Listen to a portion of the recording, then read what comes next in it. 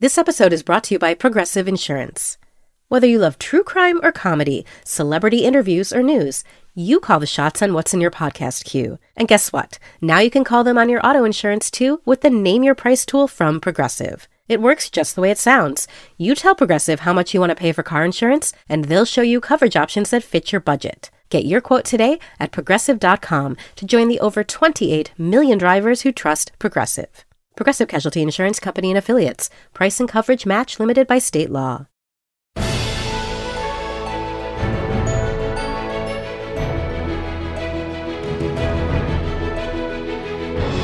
Hello, everybody, and welcome to Little Gold Men, the podcast that demonstrates emphatically that award season is a year-round affair.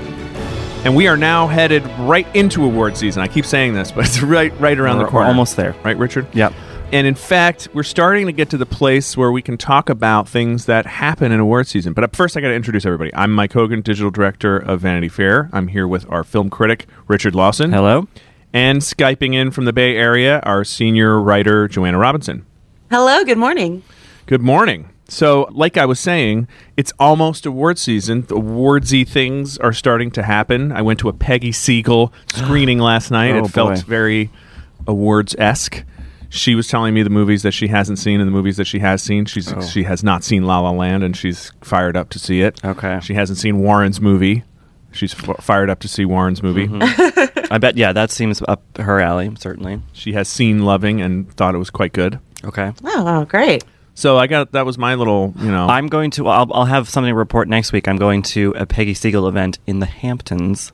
Oh, I'm going to that too. Oh, are we you? can talk about it. We can dish about it next week. Yeah. The Snowden thing. Yeah. I'm taking a train out and a train back the same day. I think I'm taking like a midnight train or something back. To the Hamptons. Yeah. Will you please compose a ballad about your midnight train ride to the Hamptons? Oh, yeah. Or at least some sort of sad Tumblr post. I mean, well, next issue is going to, the next episode is going to be the musical episode in honor of La La Land. Right, exactly. And Richard will sing his entire review of Snowden. Yeah. So goodbye, listeners. It's been swell. Okay. So much to talk about today. We're going to talk about the box office, which is sending some interesting signals. The success of Sausage Party. Yeah, how about that? Surprised everybody. Not the most Oscar-y thing in the abstract, but you got to think Sausage Party is the Lego movie of 2016-17 and will be nominated for Best Animated, don't you think? I mean, it's getting great reviews. Yeah. Yeah, I think the one thing that could hamper it right now is there was a report that came out on a kind of I had never heard of it, but it's a site, I think, that's about kind of animation and animated movies and the culture of animators. And they had a report that the Sausage Party had prided itself on a pretty low budget, but that came at a cost to the studio in Vancouver that made the movie, the animators that made it. Apparently, the working conditions were not great, and a lot of kind of people spoke on background kind of anonymously about their negative experiences there. And actually, a childhood family friend who I've known since he was 2 years old was one of those people. I don't know if he's one of the people who spoke to the website called about Cartoon Brew is the website. Yeah, Cartoon Brew. Thank you. And he said it was pretty accurate. Really? Yeah. Vancouver sweatshop conditions for animators. Yeah, to keep the budget down. Controversy. I saw this movie at South by Southwest as a work in progress, and I absolutely hated it. I'd say it's the worst movie I saw all year, I think. But I, to be fair, I saw it as a work in progress, so maybe they miraculously made it better. But it's just not. I wouldn't consider myself a pearl clutcher, but it's not my kind of humor at all. A lot of people think it's really edgy. I just think it's stoner racial humor, which just doesn't work for me. But that being said, it's doing well at the box office, but it's not doing like Lego movie numbers, right? No. Well, they were expecting $34 million for the weekend. I don't know what the final number was, but I mean, this was the estimate mid-weekend versus what the actual expectation was, which was less. I think they were expecting going into it about 20 to 25, and it did about 10 to 15 more than that. So yeah. And the big news is that it beat one of Disney's features, Pete's Dragon, which I found completely delightful. But with all the marketing of Disney behind it, Sausage Party, the scrappy R-rated film, beat it at the box office. So I mean, I have to say it's quite an advertisement for weed, right? Because, I mean, if you just look at... In case we needed one. Right. Yeah. If you look at the movie, it's very obvious what happened here. It was like, dude, imagine what, like, a sausage thinks, you know? Right. Like what do we look like to, like, a hot dog that I'm eating right now because I'm really stoned. Right. And then you kind of gotta admire Seth Rogen for like having the follow through. Sure. Be like, now I'm going to spend 3 weeks writing a screenplay. Yeah. Based on my stoned thought or whoever it is that he's like, you guys write this and I'll look at it and get my name credit, whatever it is. He followed through on High Talk, which never happens. Right. I think that's completely true. I mean, I think that he and his longtime collaborator, Evan Goldberg, got high and wrote a lot of this together. But what was interesting at South by Southwest, and I've heard this is true of other screenings as well, is that he usually starts the screening by apologizing for what people are about to see. Like, I think he very much feels like this is a dumb inside joke that he thought was funny, and he can't believe anyone let him make a movie out of it, and he can't believe people are seeing it, and now he can't believe it's making money, and he can't believe it's getting good reviews. So that isolated from the piece of art itself is kind of charming. Very endearing. It's hard not to like Seth Rogen. I love Seth Rogen. Yeah. And okay. Oh, fair enough. It's apparently an indictment of sort of organized religion. Is that right, Joanna? Did that come through with the South by Southwest screening, or had not like formed yet in the movie? I mean, there's a Jewish bagel and like Middle Eastern lavash, and they have a friendship, and it's just, I don't know. There's like a Native American stereotype, a literal Twinkie stereotype, like any single thing you could think of, food pun related to a racial stereotype or sexual stereotype, it's there, and a lot of people seem to find this edgy and hilarious, and I just think it's not funny. And well, A.O. Scott was flicking at that in addition to presenting it as basically like something out of Camus. A.O. Scott also was flicking at the idea that you could take it that there are a bunch of very kind of thudding racial stereotypes, or you could say that they are critiquing modern food packaging advertisement stereotypes or whatever. Like, I think they have supposedly like not buying lakes or something. Not buying this.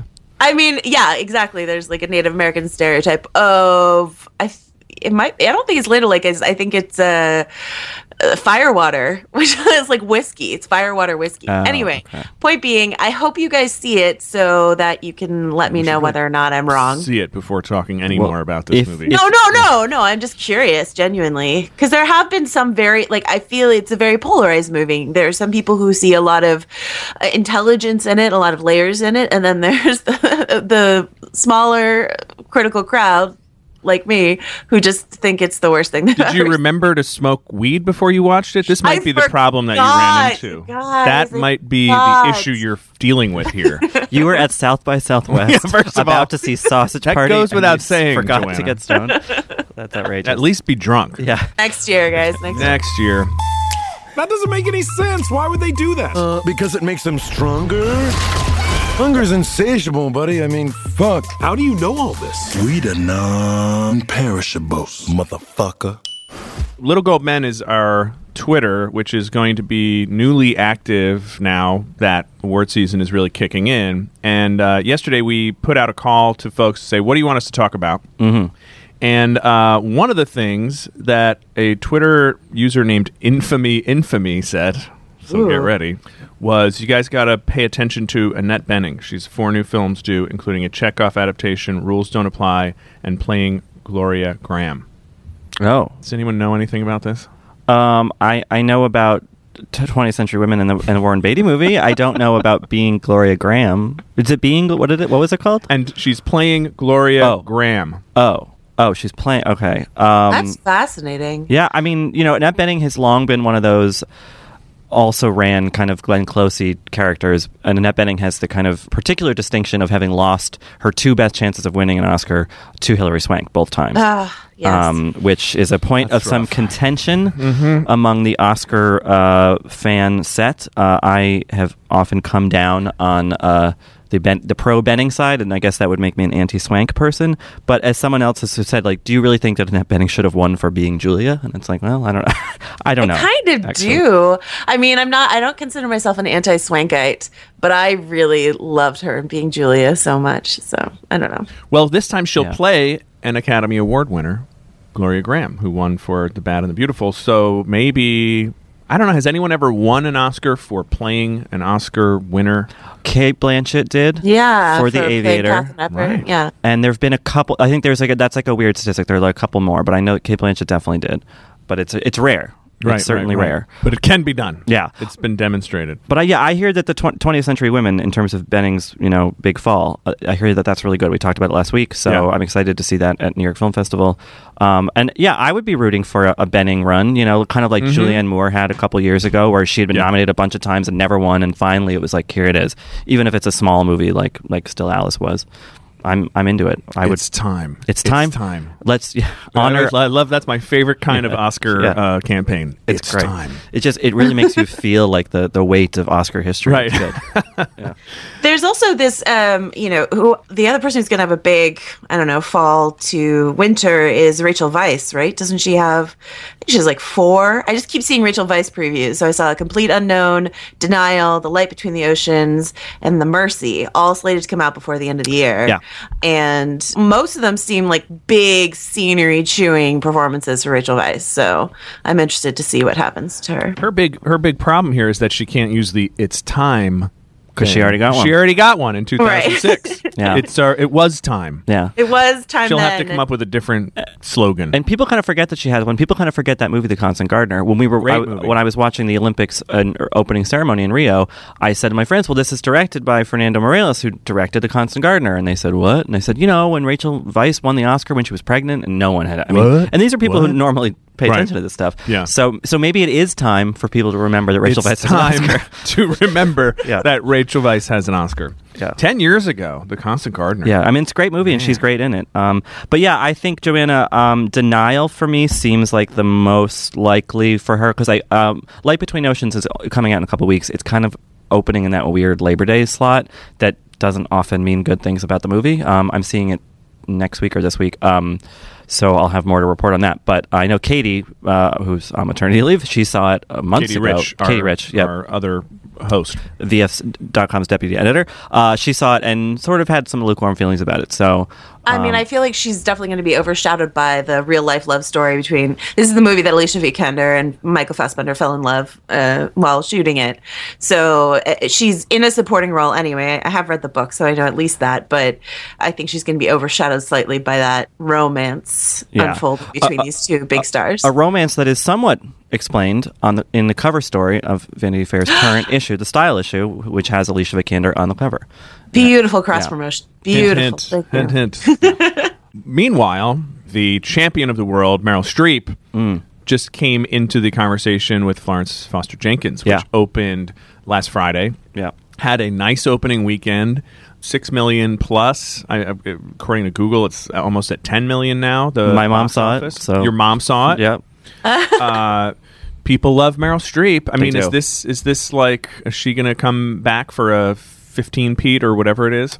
Well, I wrote something on the site last week about Meryl Streep and August movies. I think this is now her 4th kind of big August release in the past decade or something. She's kind of found this slot with Julie and Julia and Hope Springs and this, and so I don't know, I think it worked. What is it about August that people just want to go see a Meryl Streep movie? I think people are tired of the big spectaculars, the big blow 'em ups, and they want something else, but it has to be kind of glossy and exciting enough, so you need to have like a Meryl Streep there. You know, they've tried it with other people. Julia Roberts had Eat, Pray, Love in the same slot. The Help was in the same slot, that kind of early August, and that did very well. So there is actually an Oscar precedent here. Right. And she's like the Marvel of that's exactly movies for adults who are sick of superhero movies. Yeah, right. Exactly. She's like the giant brand. Like Meryl Streep, Meryl, Marvel, there's something the Meryl Streep cinematic universe. Yes.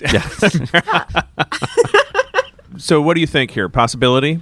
I think definite possibility. I think that she's been nominated for lesser stuff. I think everything she does is great, or sure. Yeah. But they've given her the nod for stuff that isn't as kind of impressive as her performance in Jenkins is. And I hope that Hugh Grant holds on to a little bit of momentum, because I think he's great in that movie for a supporting nomination, even though he's kind of the lead. I could really see a big "It's Time" campaign for Hugh Grant. And he's been on a very charming.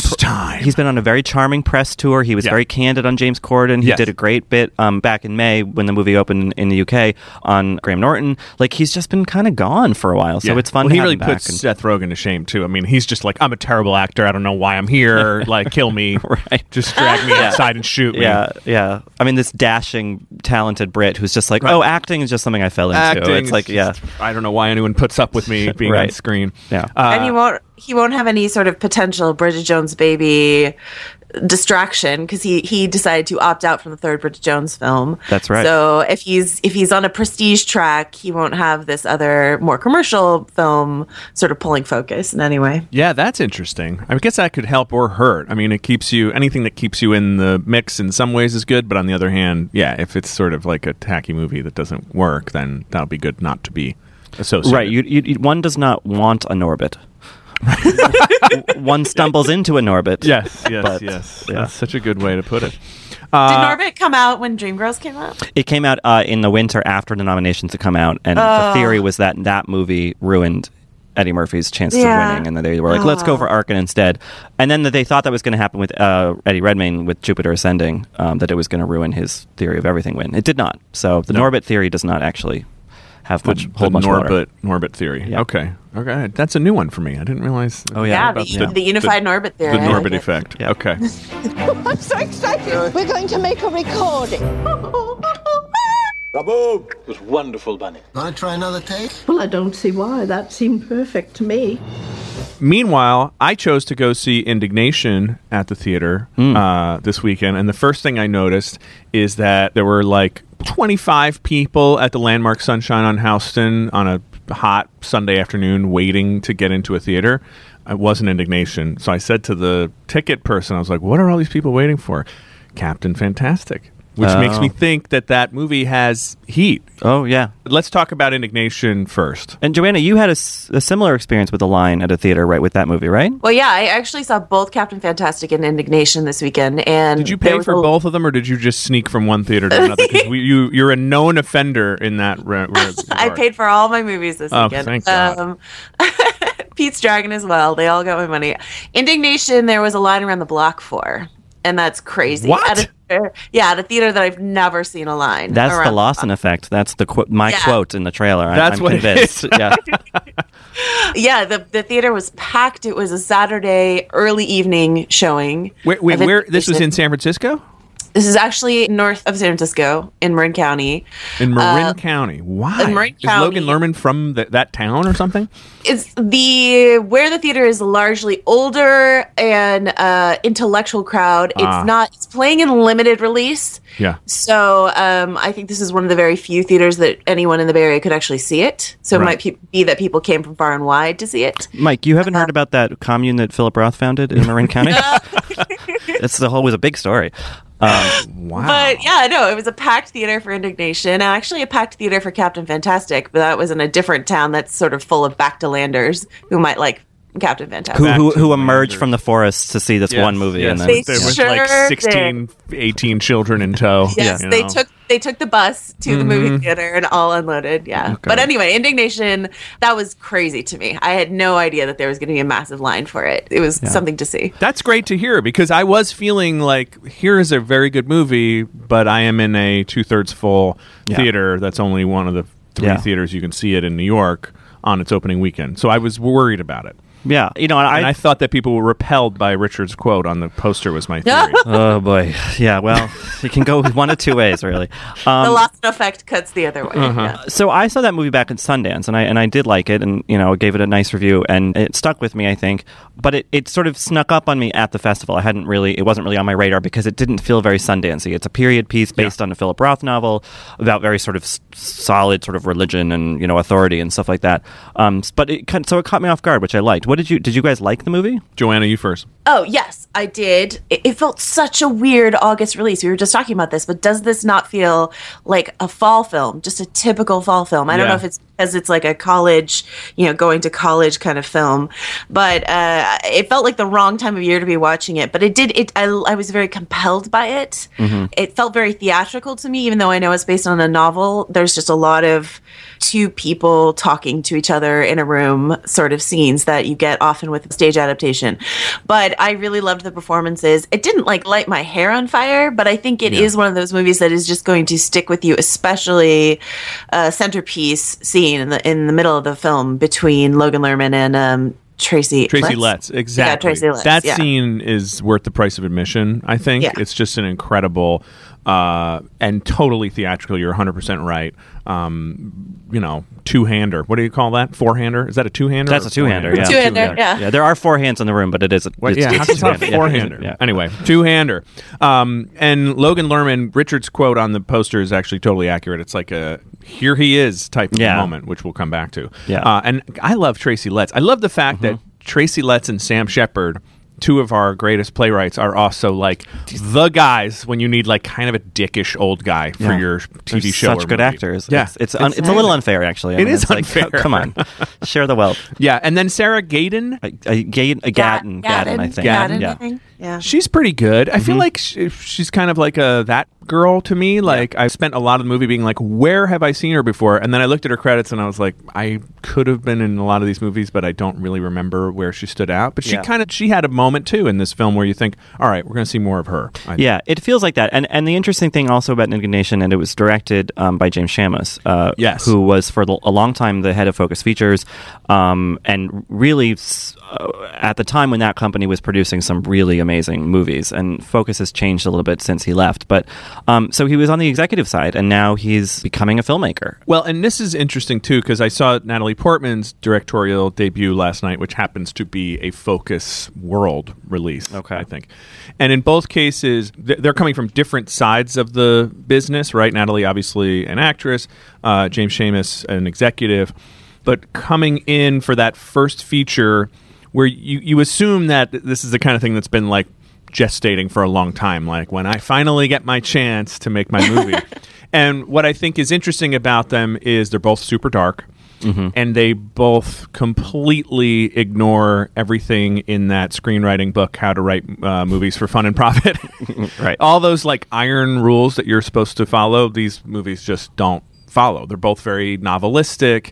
And on the one hand, it's sort of makes them more of a slog than your average really fast-paced movie about a person who has a goal and achieves it after a little bit of hardship. On the other hand, it's kind of cool to see different kinds of storytelling on screen, and it definitely kind of gets under your skin in a weird way more than that standard narrative thing. That's my perhaps stretch connection between those two films. The film that it reminded me the most of, weirdly, was Cider House Rules. And I don't know if it's sort of like a plaid fall sexual repression morality tale or whatever, but it just did what Cider House Rules did in a much more subtle, I thought, way.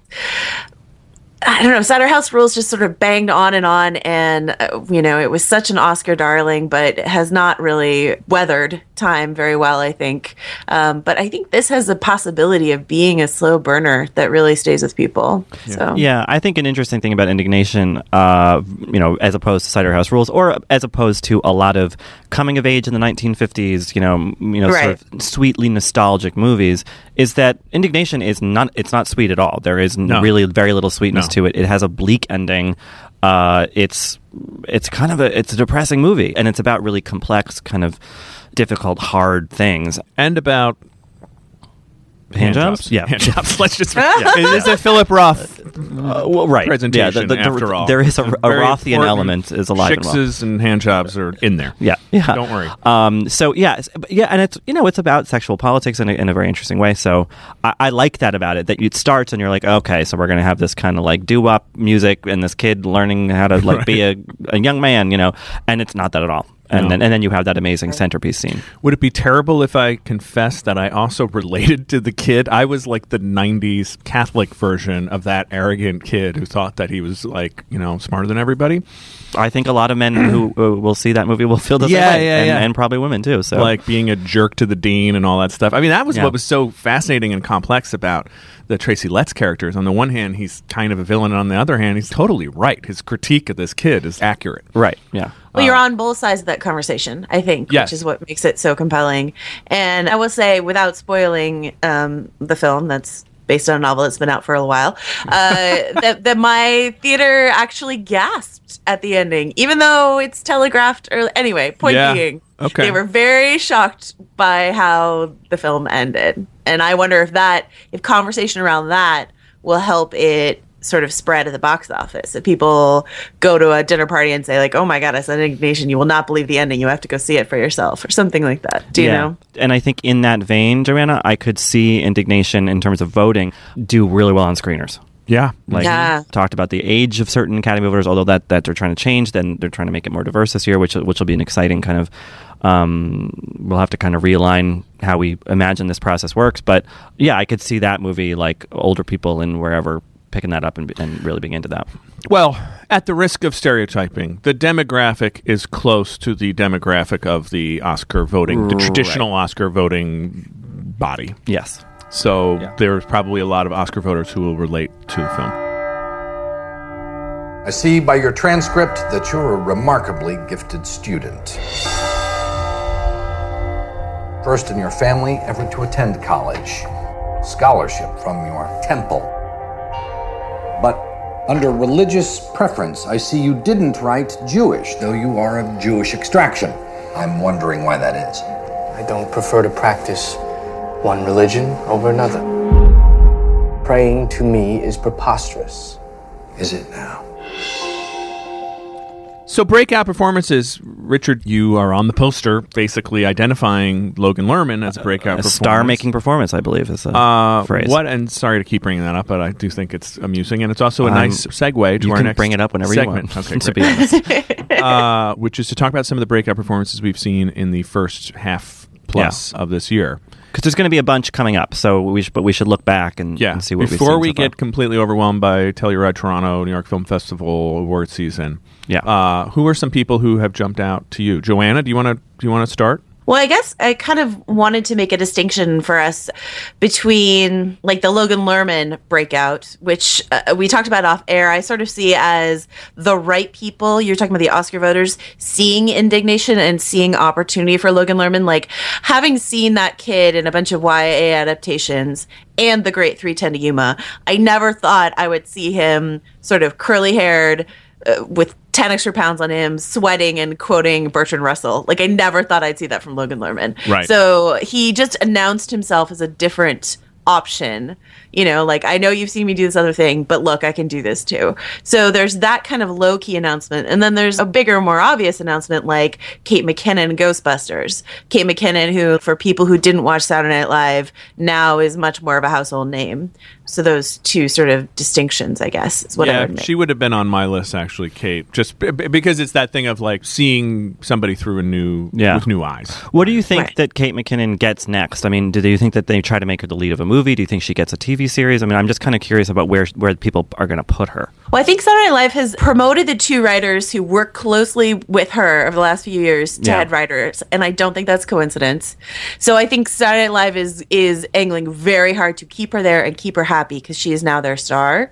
So I don't think she's going to get a TV series soon. They're going to make it hard for her to leave soon.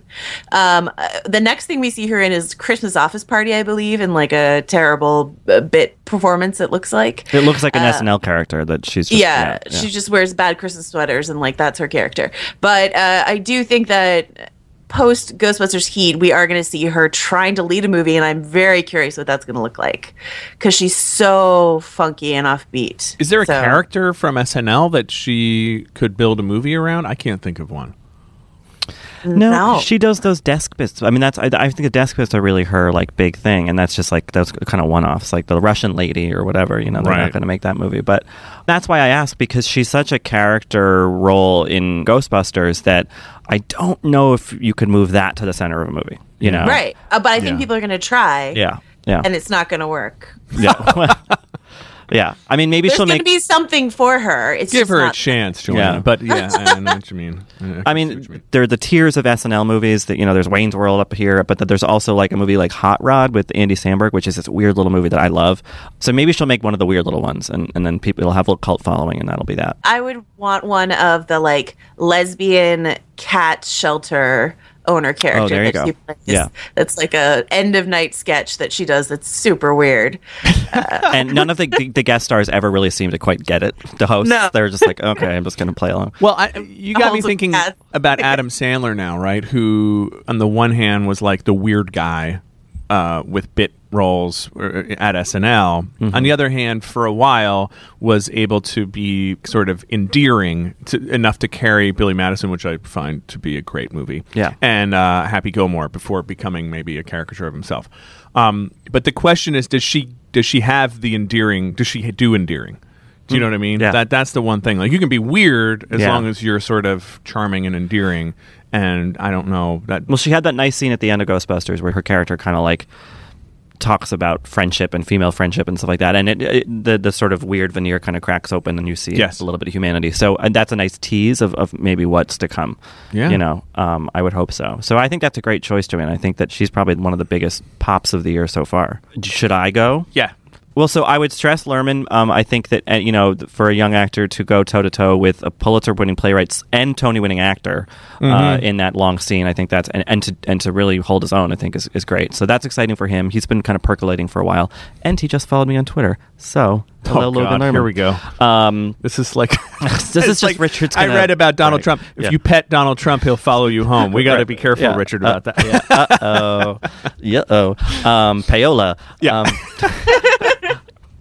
Suddenly, hundreds of actors follow Richard today. Yeah. So I had two, and one of them, I think has been talked about a bunch. So I'll just mention quickly is Alden Ehrenreich, who was in Hail Caesar and has been around for a little while. But I think his biggest role before Hail Caesar was in Beautiful Creatures, a kind of YA witch movie that I don't think the sort of film snobs who confer great actor status on people were really seeing. But they all saw Hail Caesar, and I think they've all agreed that he is a charming kid, and he's going to be Han Solo. Now he's Han Solo. So I think that was a big breakout of early 2016. And even earlier than that is Anya Taylor Joy, who is the star of The Witch, that had been at Sundance in 2015, who is great. What did I just see her in? You saw her maybe in a trailer for the new M. Night Shyamalan movie. Yes, that's what I saw. Yeah, so with brown hair. Yeah. So that's her big next thing coming up. And, she just really, again, about someone holding their own, holding the center of a big kind of intense movie. I mean, The Witch, that's a lot for a first time. I think that was her first film.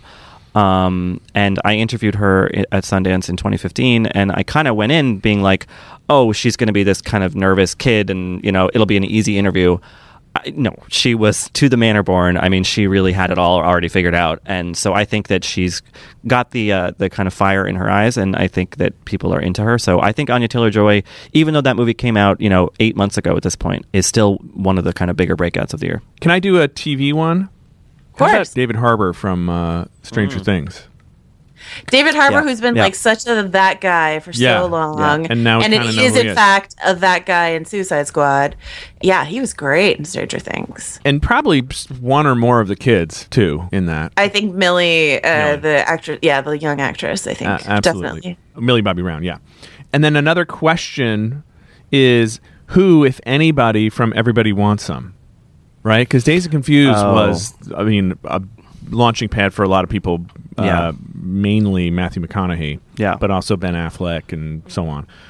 Glenn Powell in that movie is trying to be Matthew McConaughey, but I don't know. I mean, he definitely stands out. The guy who I actually like the most in it, I don't know if he'll ever make another movie, is Temple Baker, the kind of like dumb guy, guy in the frat. He's my favorite person in the movie. He's Wasn't the one he like an A24 like intern or something? Yeah, they like that? plucked him out of obscurity and were like, "You want to be in this movie?" And he was like, "Sure." He should have his own franchise. Yeah, I love Glenn Powell. Tyler Hoechlin, of course, is now Superman for the CW. So, continuing his Teen Wolf trajectory. I would say that Blake Jenner, who's the lead, if he keeps making movies in baseball pants, I'll keep seeing him. to be honest. There you go. Yep. So, but no, I think Glenn Powell. I think the combination of Everybody Wants Some and he's great on Scream Queens. A show that is much maligned and I think is well worth watching. Actually, he's a standout on that show. He's kind of doing a similar shtick, but he's great. Without the mustache. Without the Sans mustache. Yeah. Right. And then I think that in 5 or 7 years, maybe Jaden Lieberher, the kid from Midnight Special, will be the next Logan Lerman. Aaron Wright. That kid's been in some stuff. He was in St. Vincent, right? Too. He was the kid to Bill Murray. Oh, right. Yeah. Yes. So he's been in some stuff. Yeah. I feel like he's going to be the next Anya Butterfield or something like that. Like there you go. In things, but not really. Yeah. He's a kid, for God's sake. Butterfield burn. Good Lord. Oh, God. Have mercy. I think also I found The Get Down to be very, very messy. Baz Luhrmann's Netflix thing, but you can't ignore Shamik Moore, Justice Smith, and Harrison Guardiola. The trio of young actors in that are just really phenomenal triple threats. So yeah, Justice Smith, I kind of dinged him in my review because I think maybe the way the performance is written, the part is written, it's a little bit much, I think. But boy, does he really capture something, he's intense, and your eye goes immediately toward him, which is, I think, a part of star quality. They call that star quality, yeah. He was in a malt shop, and I said, "You kid, you got it." You got it. And I agree with you. Well, I think all the characterization is kind of patchy in that I think when Justice Smith sort of locks on, you cannot take your eyes off of him. And then I guess on like a much broader sense, kind of way outside the box of the definition, I think the two actors who just shot up to the A-list or back up to the A-list, right, would be Margot Robbie and Ryan Reynolds. Yeah. Ryan sort of went down and then back up with Deadpool, and then Margot Robbie, who obviously has been a star on the rise, but her Harley Quinn has just ratcheted her to another level. So and I think pretty good. Actually, when you look at it this way, it's been a good 2016. When you look at it in other ways, it's been the worst year in history on every level. And I think, speaking of Ryan Reynolds, I think it was a good year for his wife, Blake Lively, because of The Shallows. Yeah. A movie that I loved and found a fan base and I'm just looking it up, $76 million at the box office. Nice. So good for worldwide. So I think that Ryan Reynolds became a movie star again, and I think Blake Lively may have just become a movie star for the first time. Their master plan is working. Yeah, if they would both like to follow me on Twitter, I am. Yeah, just follow Richard on Twitter. That's all you got to do to get compliments. Keep them coming. This is a free sample. Yeah, and then you get the first one free. It's like BMG Music Club or whatever.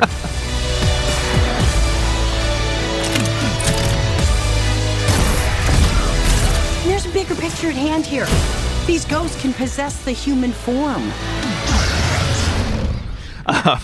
Okay, so we mentioned earlier the Little Gold Men Twitter account, which it's compulsory to follow if you're listening right now. Please, we beg you. We're begging you. Follow that and Richard. In that order. For best results. So we put out the ask yesterday, what old Oscar race should we re-litigate? Because this is the thing that we do at the end of every episode.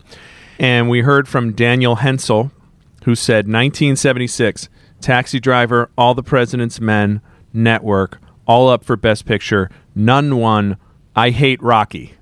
That's what he said. That is an insane year. It's an incredible year. I mean, when they talk about the second golden age of Hollywood in the 70s, you're like, oh, yeah, they had a point. like that all those could be out in 1 year. That's pretty amazing. Yeah. So Rocky won. All the President's Men, Bound for Glory, with the one movie here that hasn't quite. That's the Ace of Butterfield. Time forgot. Yes.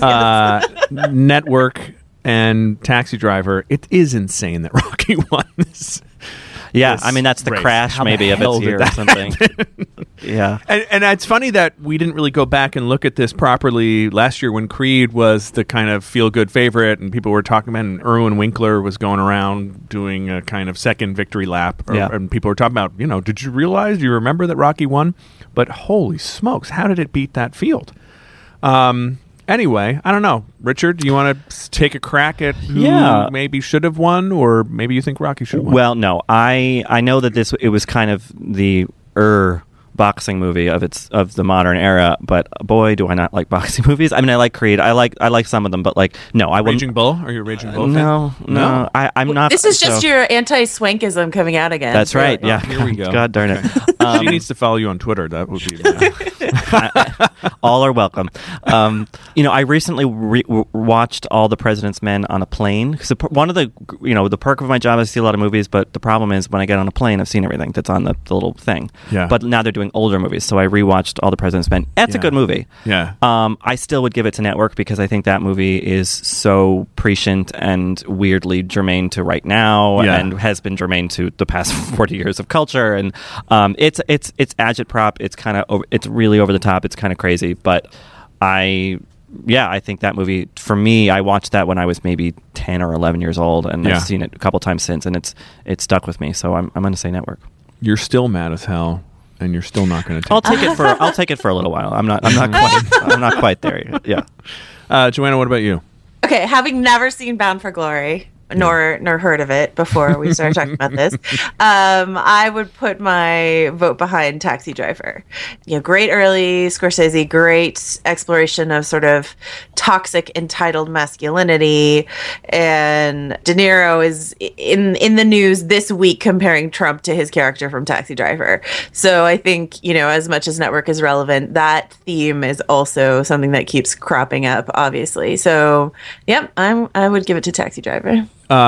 So before I give you my thrilling answer to this question, I did want to mention Bound for Glory is actually an adaptation of Woody Guthrie's autobiography, starring David Carradine as Woody Guthrie. Okay, I'm voting for that, actually. I'm sorry. And it's the first movie... Well, so this is interesting. This was the year of the Steadicam, because Rocky...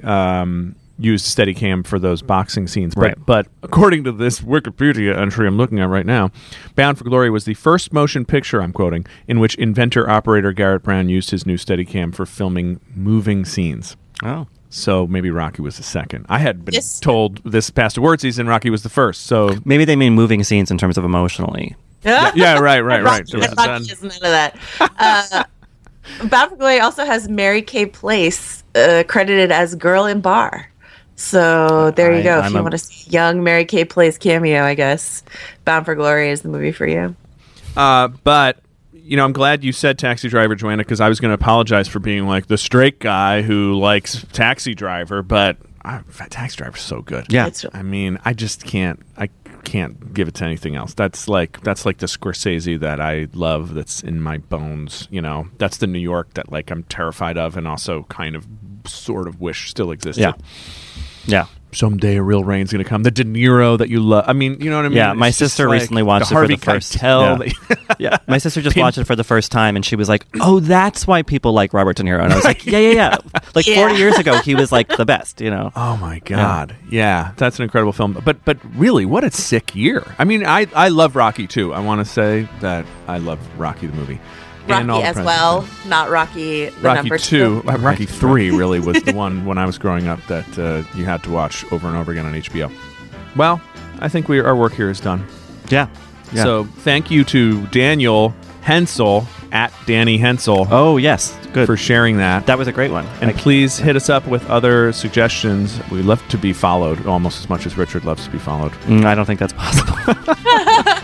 Well, that about does it for this episode of Little Gold Men. Today's episode was produced by Sam Dingman and edited by Alana Milner. As always, we thank Laura Mayer and Andy Bowers at Panoply for all that they do. Please review us on iTunes and follow us on iTunes and tell everyone that you meet that they are obliged to do those things as well. And this week's award for the best comment you might make while watching an obscure Olympic sport goes to Mike Hogan. Two-hander. What do you call that? Four-hander? Is that a two-hander? That's a two-hander, yeah. That's a two-hander. Yeah.